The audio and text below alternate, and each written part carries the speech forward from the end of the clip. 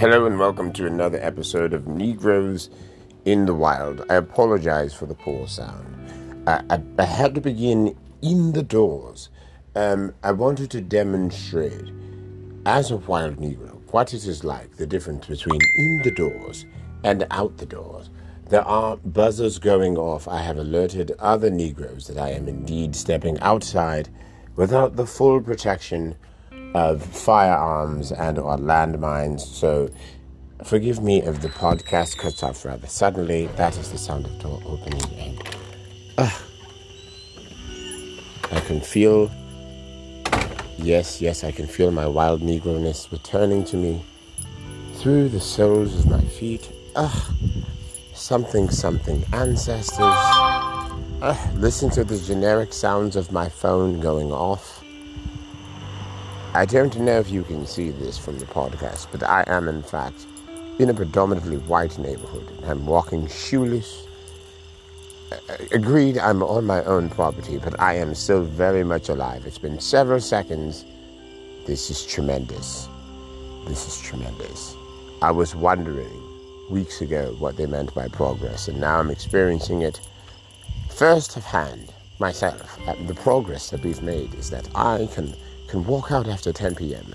And not only is the sun down, but I'm allowed to be outside and unharassed. This is truly remarkable. It's going to take me a while to combine the data and compile and analyze it.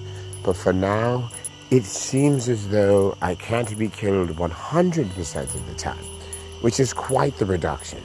So I will say that is an improvement.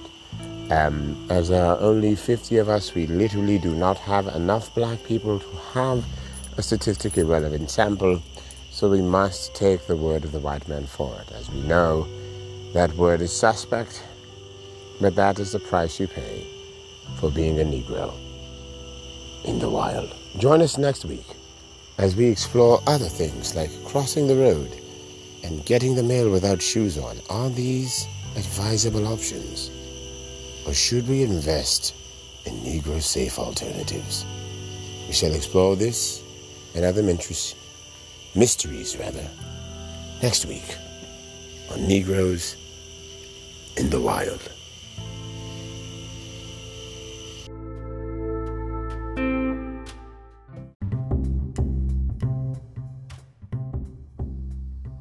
Hey there, this is Drew Ladd, creator of Negroes in the Wild podcast.